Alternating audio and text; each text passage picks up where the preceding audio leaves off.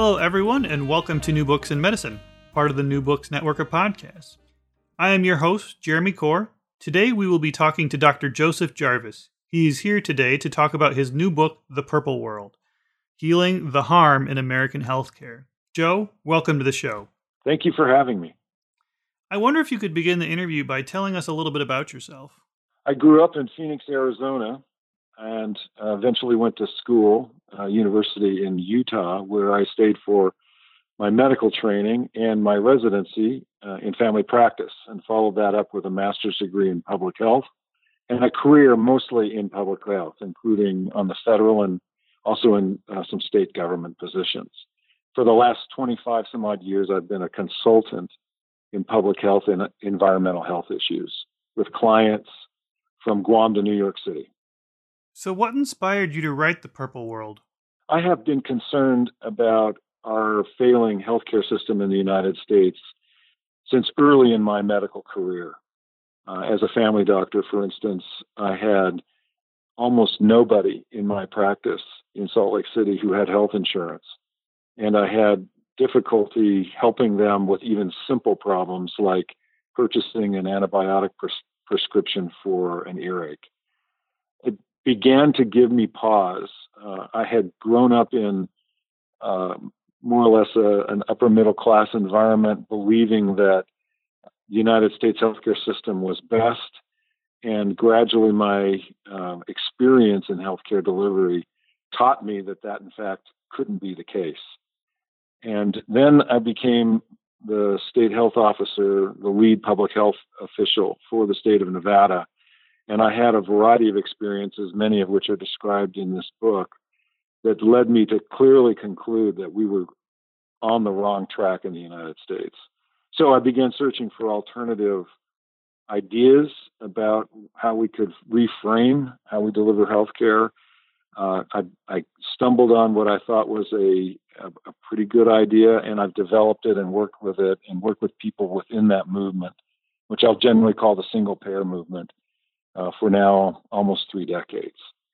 I had tried almost every way I can think of to affect the way people come to this discussion in the United States. I ran for the state legislature in Utah twice. I started a nonprofit organization about health policy. I gave public addresses and joined public debates and wrote op-ed pieces and went door to door. I did everything I could think of and I didn't feel like I was making much headway. So I thought, well, I will write a book about some of these experiences, about how I, as a conservative, registered Republican, came to the conclusion that single payer was the right thing, the right way to go about this, and see if that doesn't resonate with more people. That's the genesis of why I write this book. In the book, you said you grew up in the so-called golden age of medicine. Can you talk a bit about that and how it is different from today? The golden age of medicine has actually 2 meanings, and I explore both of those in the book. In one meaning, the original meaning for the term, it is the era when we as a Western civilization went from an old-fashioned, useless leeches and bloodletting kind of medicine to one that was based in clinical science that actually had a greater chance to help than to hurt the patient. That golden era began, say, about the end of the 18th century and clearly flourished through the 19th century and then exploded in the early 20th century, ending around the time I was born in the middle of the 20th century. The other meaning of the term golden era in medicine has application to the United States only, and that was when business interests realized in the 20th century how much money could be made on the demand for health services that came about through the explosion of clinical science. And when they began to realize that profits could be enormous, a golden era of medicine evolved there. And that clearly began probably just before I was born, and in some ways you could argue continues on to this day. Can you dig into a bit into how pathology is being exploited for profit? Yes. So in the United States, and this is true exclusively in the United States, not really true of any other country. Uh, the concept about how to organize healthcare delivery has always been about the business interest. It's about how do you actualize the revenue process for, and then you fill in the blank, for hospital services, for clinicians. So if you take it, for example, insulin, a medication that's absolutely needed for a diabetic. A diabetic requires insulin in order to live. This is a life-saving drug. It was invented. Insulin was in I think the 1920s, and the inventors were some academic physicians who sold the patent for insulin for $1, believing that they had thereby secured access to the drug at a reasonable price forever. Well, in the last 5 years, the price of insulin has quadrupled in the United States. And some diabetics who require that drug in order to live can no longer afford it, and they die. The interest of the pharmaceutical industry is in making the profit, not in taking care of the patient. We in the United States would rather make a sale than actually care for the patient, and that's what I mean by saying that pathology is exploited for profit. In one very interesting chapter of your book, you talk about the similarities between prostitution and health insurance. Can you talk a bit about this for our listeners? Yes. Now, as background, I was the state health official in Nevada. Nevada is infamously the only state where prostitution is not illegal, and that's the proper term. It's not illegal. It's not that they've actually passed a law that legalizes it. It's just not illegal in certain parts of the state.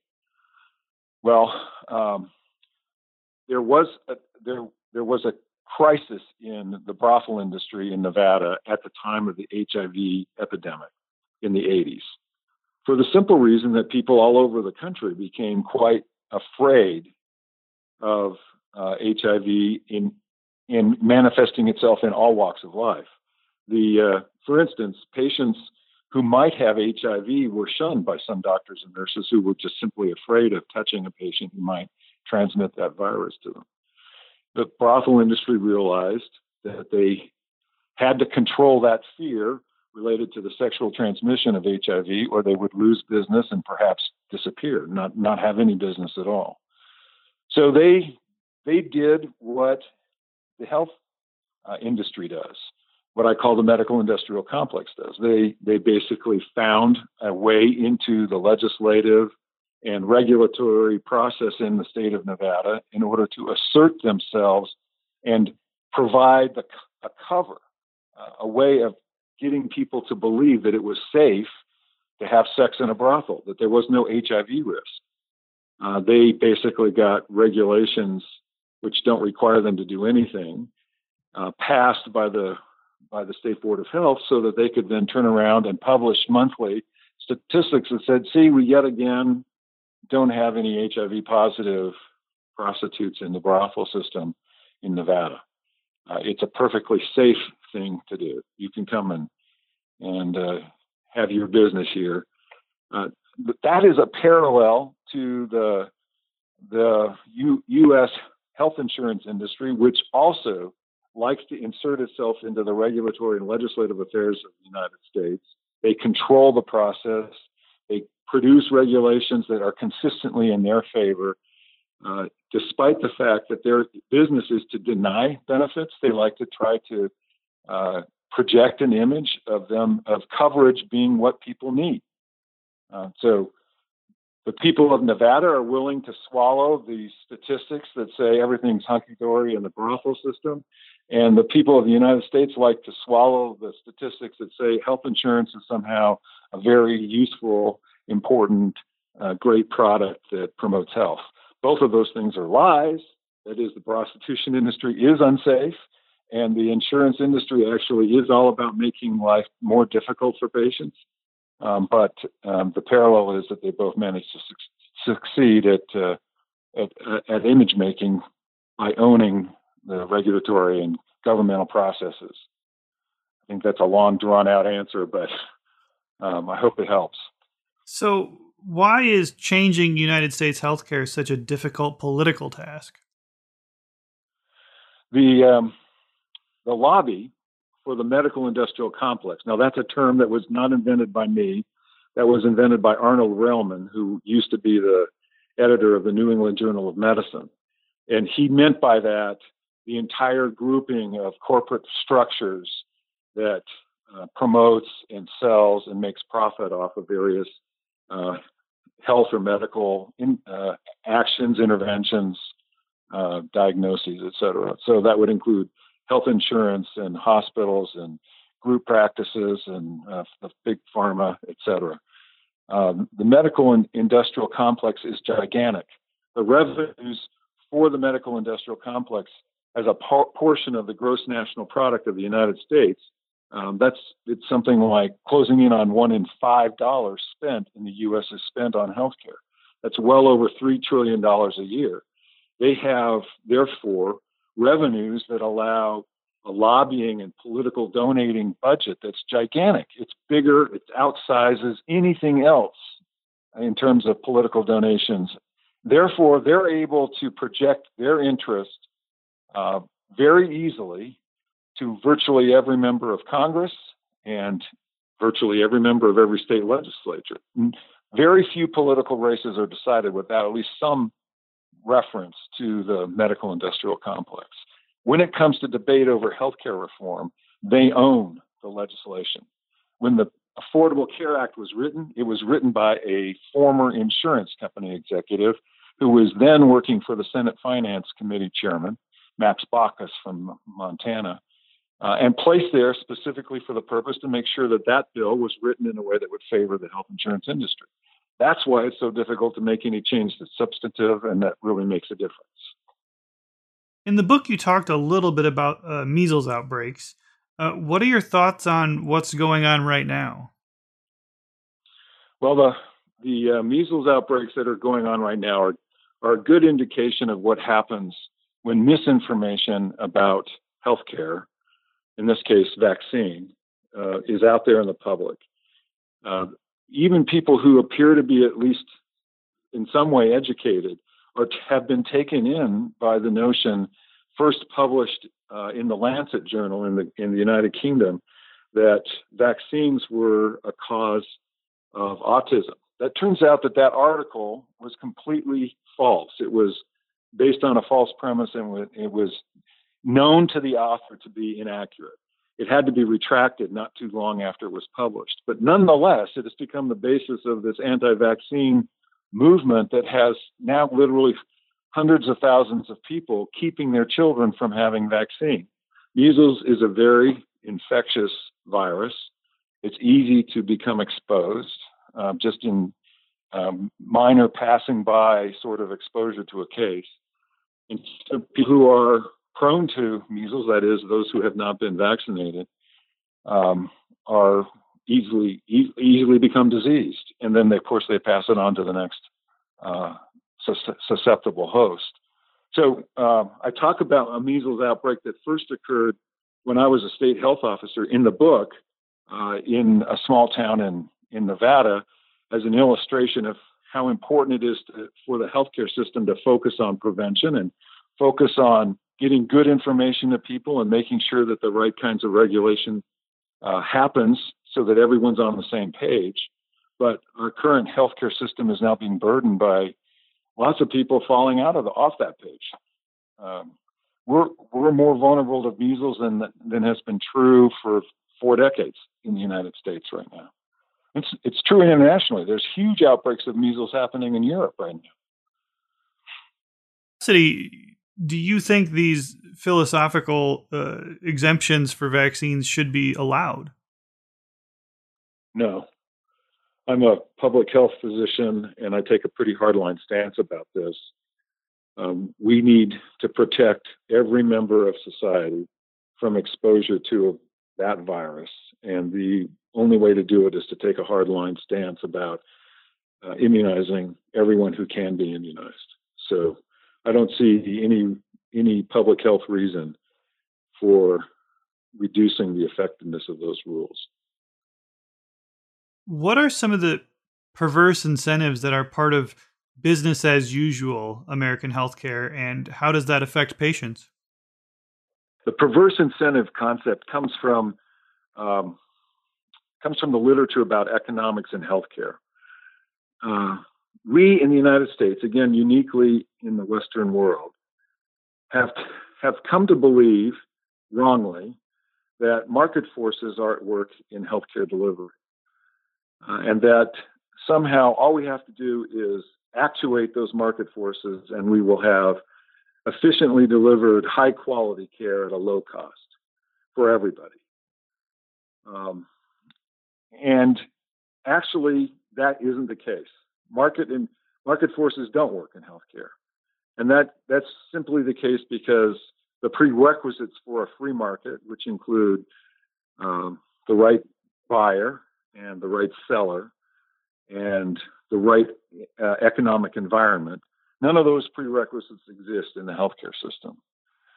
So when you pretend that something is a free market, which it isn't, then you create a situation where perverse incentives actually take place. And the perverse incentive in healthcare is you actually make more money by delivering poor quality, inefficient care.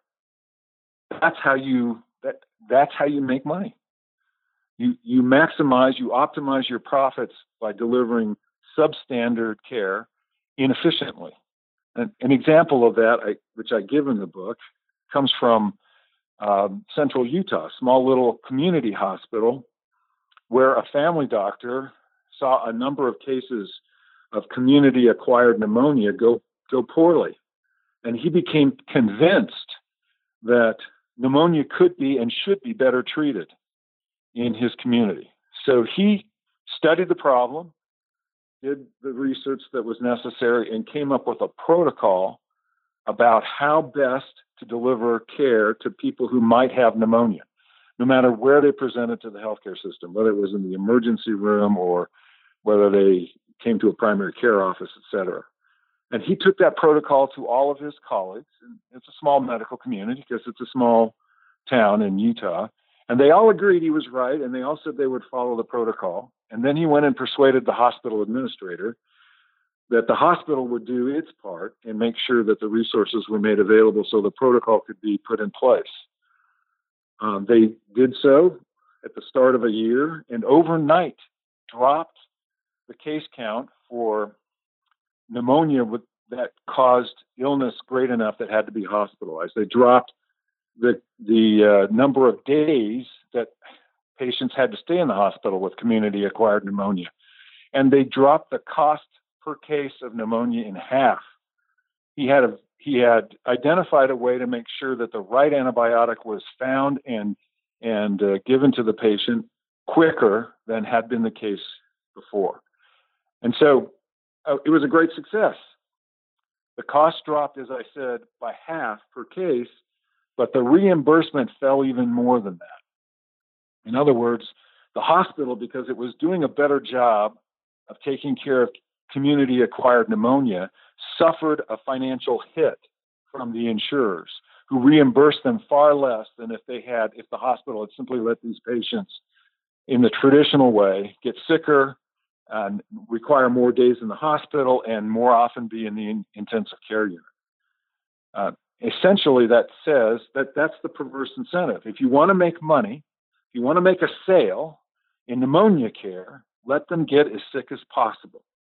And then your profits will be maximized. Then your bottom line is better. The perverse incentive is to deliver the mediocre care inefficiently. And that repeats itself over and over and over again throughout the American healthcare system, because there are no market forces at work here. It's a pretend market economy. Why is the current state of American healthcare a bipartisan failure? Both Republicans and Democrats, when they've had their chance in the most recent history to provide the public with their proposal and their solution for incredibly high healthcare costs, Both of them have basically proposed the same thing. And that's essentially what we still have in the United States. It's known as Obamacare, but you could logically call it Romneycare, because he promulgated the same basic plan in Massachusetts when he was governor of Massachusetts. Of course, now he's serving in the U.S. Senate from Utah, from my state. But it's the concept was put in place in a bipartisan fashion, even though what you get in the media is that they're yelling at each other and arguing about it and bickering about it, and it's bitter, and they talk about how terrible the other party is. But they're essentially saying the same thing, and they're offering the same solution, which is not a solution. It doesn't work. It actually drives costs up, and it does nothing to improve the quality of the care, which in the United States is quite mediocre. That's why my assertion is there's not a dime's worth of difference between them. They both respond to the lobby that donates the most in terms of political races, and that's the medical industrial complex. They both are owned and operated when it comes to health policy by the status quo forces that want things to stay the same because they're making money hand over fist the way things are right now. Why can't politicians be trusted when it comes to healthcare policy? And I like the story from your book about the tobacco lobby. So I'll tell that story first, and then get to the question about why you can't trust a politician.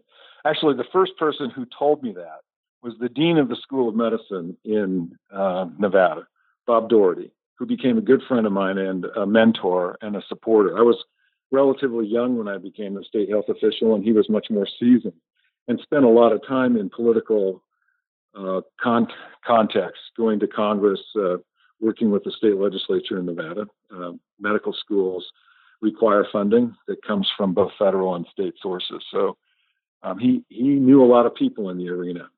And his advice to me when he first started introducing me to politicians was go meet them, try to find out who they are, try to find out things that are interesting to them, help them understand the issues you know better than they do, but never trust a politician. He said it over and over again. Well, one of the circumstances that occurred in the state of Nevada was that a very powerful member of the legislature, a man named Marvin Sedway, who chaired the Ways and Means Committee. That was what he chaired. So he was in charge of trying to come up with the budgets from the state assembly point of view. Was a heavy smoker. Mr. Sedway smoked 2-3 packs a day, and he'd already lost one lung to lung cancer, had to have it removed, and he'd had at least one myocardial infarction or heart attack related to his smoking habit.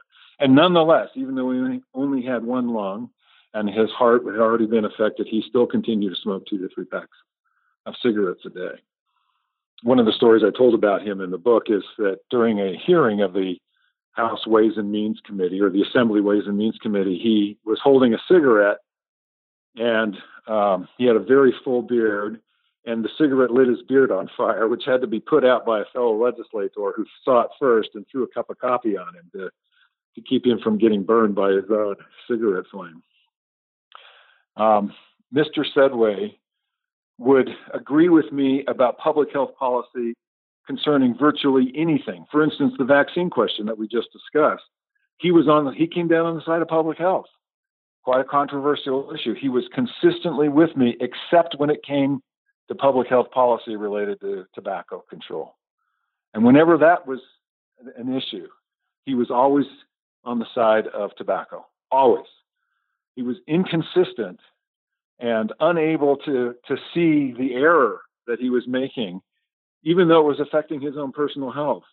And that's one of the reasons why it's difficult for me to invest a whole lot of trust in a group of people who happen to have been elected and they have important positions and they make decisions that affect all of us. But they're inconsistent people like we all are. And they take their flaws with them when they go serve in office. I think that's the story you're referring to when you asked about it. He's long since passed away. He died of a second lung cancer, caused, of course, by his continuing to smoke in the one lung he had left. And of course, you can't remove the second lung So he passed away many, many years ago, not long after I left the state of Nevada. Politicians are not to be trusted for another reason. And that can be illustrated by what President Obama said when he was first trying to get people to support the Affordable Care Act. He would go around saying, if you like your health plan, you can keep your health plan. If you like your doctor, you can keep your doctor. Now, his people had done polling, and they knew those were important things to say. They knew that the majority of Americans wanted to keep their health plan and wanted to keep their doctor. So he would say what they wanted to hear. But he also knew that that flat wasn't the case with what he was proposing in the Affordable Care Act. It simply hasn't worked out that way because it was never intended to work out that way. I'm not saying that President Obama is a particularly egregious example of political dishonesty. He's just a very typical example of it. When people run for office, they make sure they understand what people want to, what their electorate wants to hear, and they tell them that. Whether they mean that or not is entirely a separate question. And most often in healthcare, they don't mean what they're saying. That's why you can't trust them when it comes to health policy. They're flat out doing what they have to do to get the donations from the medical industrial complex, no matter what that does to the electorate and to the patient. Can you talk a little bit more about the focus on profit in the medical industrial complex and how it's not in the best interest of patients and how it affects outcomes, such as when it comes to high-priced cancer drugs or drugs like insulin that shoot up 5,000% or whatever overnight? So the pharmaceutical industry is a really good example of this, of the pursuit of profit interrupting what's really important for patients. I'll give you an example. We have a growing international problem related to antibiotics that don't work anymore because of resistance in bacteria that has become a natural response to the use of antibiotics over many decades now. Antibiotic-resistant bacteria are increasingly prevalent, and more antibiotics are no longer useful. We have a dire need for new antibiotics that can keep us ahead of this evolving bacterial resistance to antibiotics. Unfortunately, there's no new antibiotic in the pipeline. And that is because antibiotics, when very successful, when they're a good antibiotic, can never be a blockbuster drug. By that I mean they can never be a drug that makes a gigantic profit in blockbuster fashion for a pharmaceutical company. And that's because an antibiotic, when taken usually appropriately, is like a 2-week course, and the bacteria is then defeated and the disease is over and the course of antibiotics stops. A blockbuster drug, generally speaking, is one that is taken for the rest of the patient's life. And therefore, day in and day out for many, many years, the sale is continually made. Those are the kind of drugs that pharmaceutical companies are looking for. And they have stopped all antibiotic research because they're not going to get a blockbuster out of that, even though that's what we really need. Those are the kind of drugs that should be at the top of everyone's list. And if we were doing things according to what would be important for patients, they certainly would be rising to the list, and we'd have new antibiotics in the pipeline. But the profit interests are what drive the decision-making, the policy-making in the pharmaceutical industry and in all other parts of the medical industrial complex, even though that's not in the best interest of the patient. In fact, what I would say is the profit motive is in direct conflict with the care of the patient. You can have optimum profits or you can have optimum quality patient care, but you can't have both. So why do you call both red and blue health policy proposals one and the same? Because they are the same. Romney Care and Obamacare are the same policy. Trump Care, if there is such a thing, is just a meaner version of Obamacare. It's not any different. They're all of them based on the health insurance business model, and they're propping up that really lousy, terrible business model with lots of government money. That's what they do. And they're trying to enforce the use of that business model by every patient. They're the same. There isn't any real difference. If you had a crystal ball and you were to look 10 years into the future, where would American healthcare be for both the better and the worse? Well, the worst apocalyptic sort of 10-year prediction is that the status quo continues to prevail. We continue to do business as usual in American healthcare. The costs rise, and the nation is increasingly bankrupted by the costs related to care.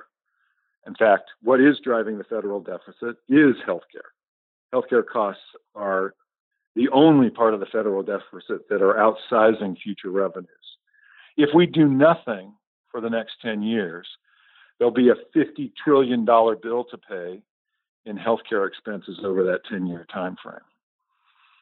That's the worst possible outcome. We'll become weaker as a nation. The opportunity costs of spending that $50 trillion on healthcare will keep us from increasing or improving the education of our young people. Our infrastructure will continue to decay because you can't spend a dollar, twice. You can only be spent once. And the gross domestic product, as it becomes more increasingly, a higher percentage of it is devoted to healthcare. That means a lower percentage is devoted to other things. Those are the opportunity costs. Now, if I were to give an optimistic, hopeful prediction for 10 years from now, we will have figured out how to legislatively make it possible for at least a state, if not the entire nation, to try out a single-payer approach to healthcare financing. And it will succeed because it has succeeded everywhere else in the world, and there's no reason to believe that we Americans can't do it as well as anyone else. And that care will improve in quality and therefore decrease in price. The efficiency of financing will increase, and therefore there will be a decrease in the cost. Everybody will be included in it, and we'll stop having to pay that opportunity cost, and instead of having a growing federal debt, we'll have a shrinking one. And we'll have a healthier population. Those are the two alternatives. I mean, people, the American patient, especially middle class and lower middle class, can't not only survive under, but tolerate the increasing deductibles, premiums, and out-of-pocket expenses, right? That's right. It's not just the government that is suffering financially from the status quo. Data that's been published just in the last week or two re-looked at the family and personal bankruptcy problem in the United States and rediscovered that even after Obamacare has been fully implemented, 2/3 of those declaring bankruptcy in the United States are declaring bankruptcy because of illness and injury costs. And most of those people, when they incurred those medical costs, were insured. Health insurance is not providing financial security for families. Even health insurance that they get at the workplace, even employment-based health benefits, do not provide that financial security. Well, even employment-based insurance, the amount that people spend on it every year is just increasing dramatically. Yes, well, of course, their wages are stagnant, and they're stagnant because of that's another opportunity cost of the health benefit, of keeping the health benefit in the hands of the very expensive, very wasteful health insurance industry. The opportunity cost is you can't raise wages because the cost of the care is rising, of the insurance. I shouldn't say the care, the insurance is rising so dramatically. People, the individual, the employee is finding that year after year, what they are forced to pay before the insurance actually even kicks in through the deductible and the premium is rising much more rapidly than their wages are rising. So my question for you is, what does your solution to this, the situation we're in right now, look like? You talked about moving to a single payer system, but what does single payer look like to you? Is it Medicare for all, or what is it like, and how do we get there? There are two ways of doing single payer. reform. One is the Medicare for All or national single payer. Single payer is just a term that means there's one payer, one source of payment for health services in any given region. So Medicare is a source of payment for health services for the nation. And the proposals that are coming from Bernie Sanders and others in Congress for Medicare for All are basically saying we're going to take Medicare, which is now for people over 65, and make it the health service payment for all American citizens, regardless of age. That would be a national single payer. That's one option. The other option is the one that I prefer, which is a state-based single payer. That is, the region for each single payer would be a state, or it could be a group of states that have agreed to get together and share one payer for their whole region. And so either one of those can invoke the very great efficiencies that are possible when you drop the overhead, drop out of the business model of health insurance, which has such a very high overhead. When they accept $1, that is, the health insurance industry accepts $1 for premiums, about no more than 75% of that dollar actually gets paid out for health services. The other 25% is overhead. It's used to try to figure out how to deny payment when claims are made. It's used to try to figure out how to advertise so that you get only healthy people to be your beneficiaries.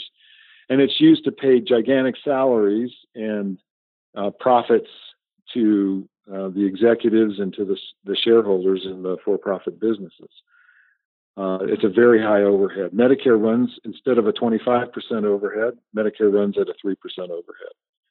State-based single payers could be even more efficient than that. Medicaid, which is managed at state levels and shared with the federal government, is usually a 2% overhead. So my single payer could be either national or it could be state. I prefer state because I believe there are good functional reasons for having management at the state level, and I believe there are good political reasons for having the transition occur at the state level. The major health insurance companies aren't gonna. They're not gonna effectively, for lack of a better word, allow this to happen, though, right? This move towards single payer with their lobbying power and things like that. They're not gonna allow that to happen. They're gonna say things like, "Oh, you're getting rid of too many jobs," or how. What's going to be done to combat the forces of the insurance industry? Well, you're absolutely right. They're not going to allow it to happen, and they've done everything possible that they can, and they will continue to do everything they can to oppose it and make sure that it doesn't happen. They've formed an industry group. Once Medicare for All, argued by Bernie Sanders and others, became popular, and it is increasingly popular, they have gotten together as an industry and started funding opposition advertising, and you'll see regularly op-ed pieces appearing through surrogates who are basically, they're telling prevarications and other kinds of various forms of lies about what single payer would mean, misrepresenting what really would be the case under a single payer system. Yeah, they're working their side of the street as effectively as they always have. But the truth about the medical industrial complex, including the insurance industry, is that they oppose anything, even if it's a very small incremental step that might appear to take away their option for maximizing their profit. So one of the arguments I make to people around the country is we can't be doing things that are just easy to do or what looks like it's low-hanging fruit in health policy. Things that really matter and are sustainable will be opposed by these very forces with everything that they can throw at it if it interferes with their ability to make as much money as they want to make. We have to accept the fact that it's whatever we do that's for the better for patient care is going to cost us a lot politically. And we just have to, since we're going to have to pay that price anyway, let's start paying it by getting the most sustainable, the most reasonable policy in place, and that would be single payer. So first of all, you have to galvanize those who are open to the idea, and we haven't succeeded at that yet. There's a division out there between single-payer supporters, some of whom are, or the majority of whom are Medicare for All supporters, and then some of whom, like myself, are state-based supporters, state-based single-payer reform supporters. We're not looked on favorably by the Medicare for All people. We have to heal that wound and just agree that whichever kind of single-payer you're working on, you're still working for the cause, and let's support each other, and let's move ahead, and let's see which one ends up being the best, most viable pathway forward. It's a political fight. The policy's been written. The data is available. There's no need for more research. It's all political fighting at this point, and we have to then educate the American electorate. What they're hearing about single payer from the forces that oppose it is wrong, and here's why it's wrong. Yes, there are things to be afraid of in American healthcare, but it has nothing to do with transforming our system to single payer. What we need to be afraid of is the fact that the status quo is incredibly unsafe for hospitalized patients. We have 400,000 deaths per year that are caused by preventable injury of hospitalized patients. I mean, 400,000 deaths. That's on the order of magnitude of how many people die from cardiovascular disease or from cancer. That's how many people are dying from a system that is focused too much on business aspects and profit and not enough on what really is right for the patient. People are dying. They're being injured and dying from that. That's what they should be afraid of. That's what we have to help people see and rally them to a system that's actually going to look out for them instead of a system that's looking out for the profits. Not to put my negativity hat on, but do you think this hurdle of opposing the health insurance companies, do you think that can be realistically overcome? Well, that's the thing that's been thrown at me for 25 years now. And of course, for 25 years, the negativity hat has been the right one to wear. I wrote the book because everything else that I've tried to do has failed. And I'm joined in that by the tens of thousands of people that are like-minded with me. The one thing that I would say is the trend over time is towards single payer. It's absolutely true that it's a far more interesting and popular concept today than was true even 5 years ago. It's growing in popularity because increasing numbers of Americans are realizing they can't ignore this issue anymore.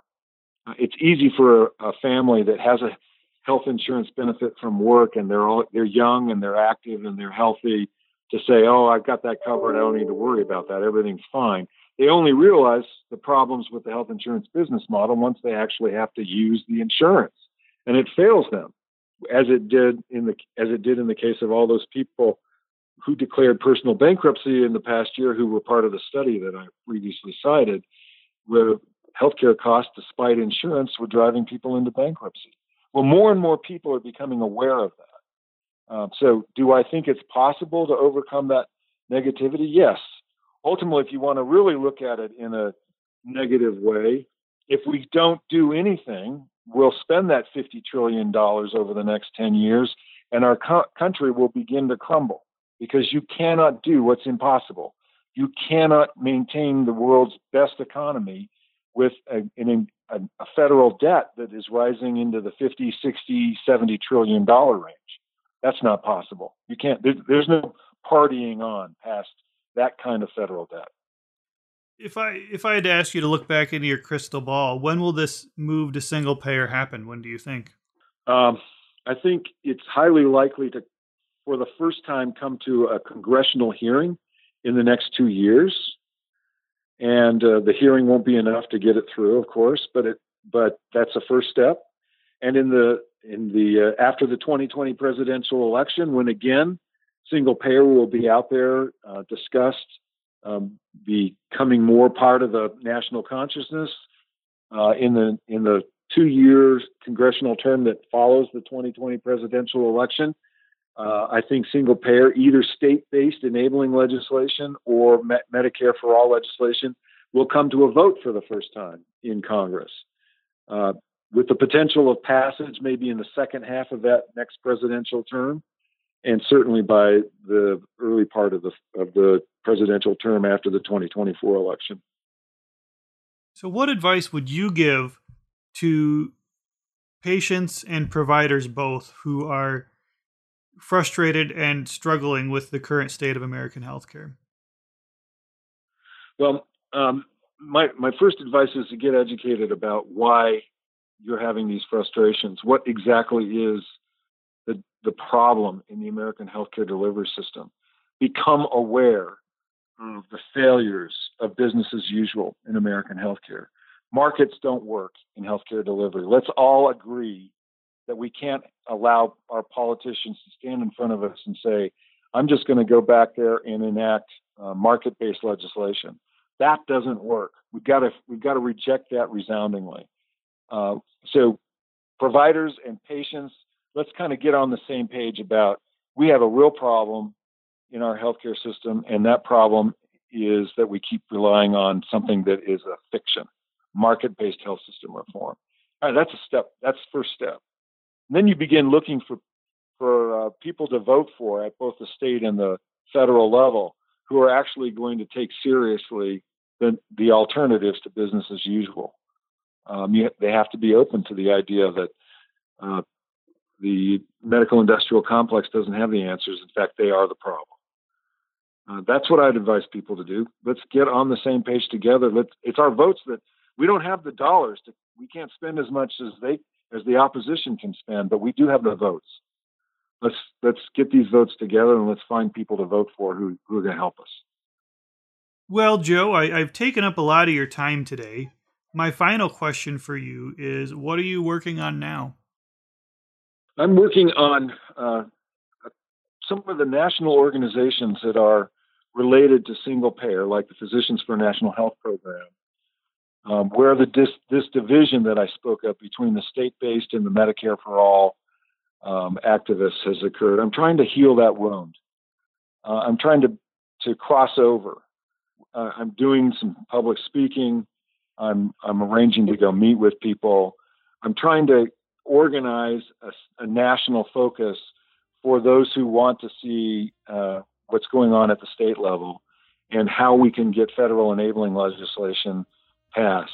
That's the work that I've got right now. Now, I think that may end up generating interest in perhaps another book, but that's down the road a ways. I haven't begun to plot that out.